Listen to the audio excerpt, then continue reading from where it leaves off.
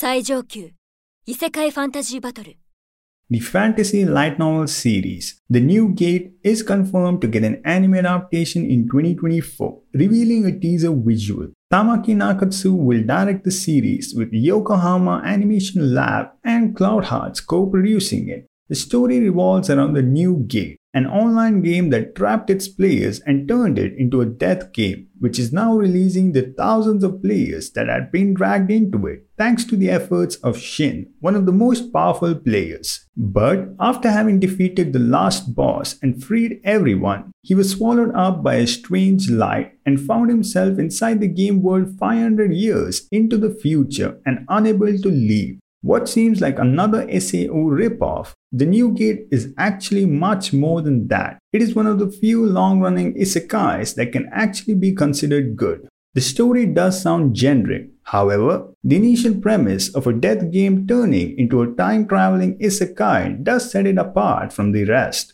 This new element, sending Shin 500 years into the future of the game, even incorporates players into its history, making the series much more captivating. The characters have distinctive personalities, albeit most following predictable tropes, with Shin being a character who doesn't try to stand out, is overpowered, mature, easygoing, and pragmatic as the story delves into the consequences of Shin's actions in the past and explores how the game world has evolved over the centuries. Although Shin as an easygoing person is so much better than a perverted main character, unfortunately, he's perhaps too laid back to be compelling. Not only this, but for some reason, despite being one of the strongest people, if not the strongest, his lack of ambition and the frustration of Shin constantly going out of his way to pretend that he is not that strong does come off as annoying. Furthermore, the incredibly slow pace of the story, mainly due to the expository dialogue that is increasingly heavy, lifeless, dry, and is a pain to go through, leads to the plot taking too long to form, where even the small interactions or events in the story do not push the story anyway.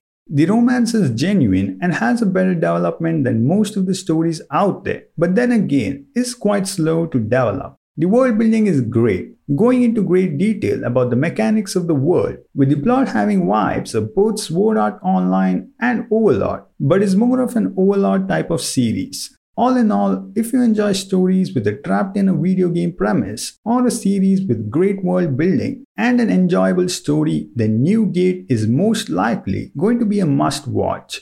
I say most likely because of the visual release showing the character designs with Shin's character looking especially bad. If an official visual looks like this, then it's hard to hope for a good animation from the fairly new studios. Although I would recommend viewers to give the show a try, I hope the animation lives up to how good the series actually is.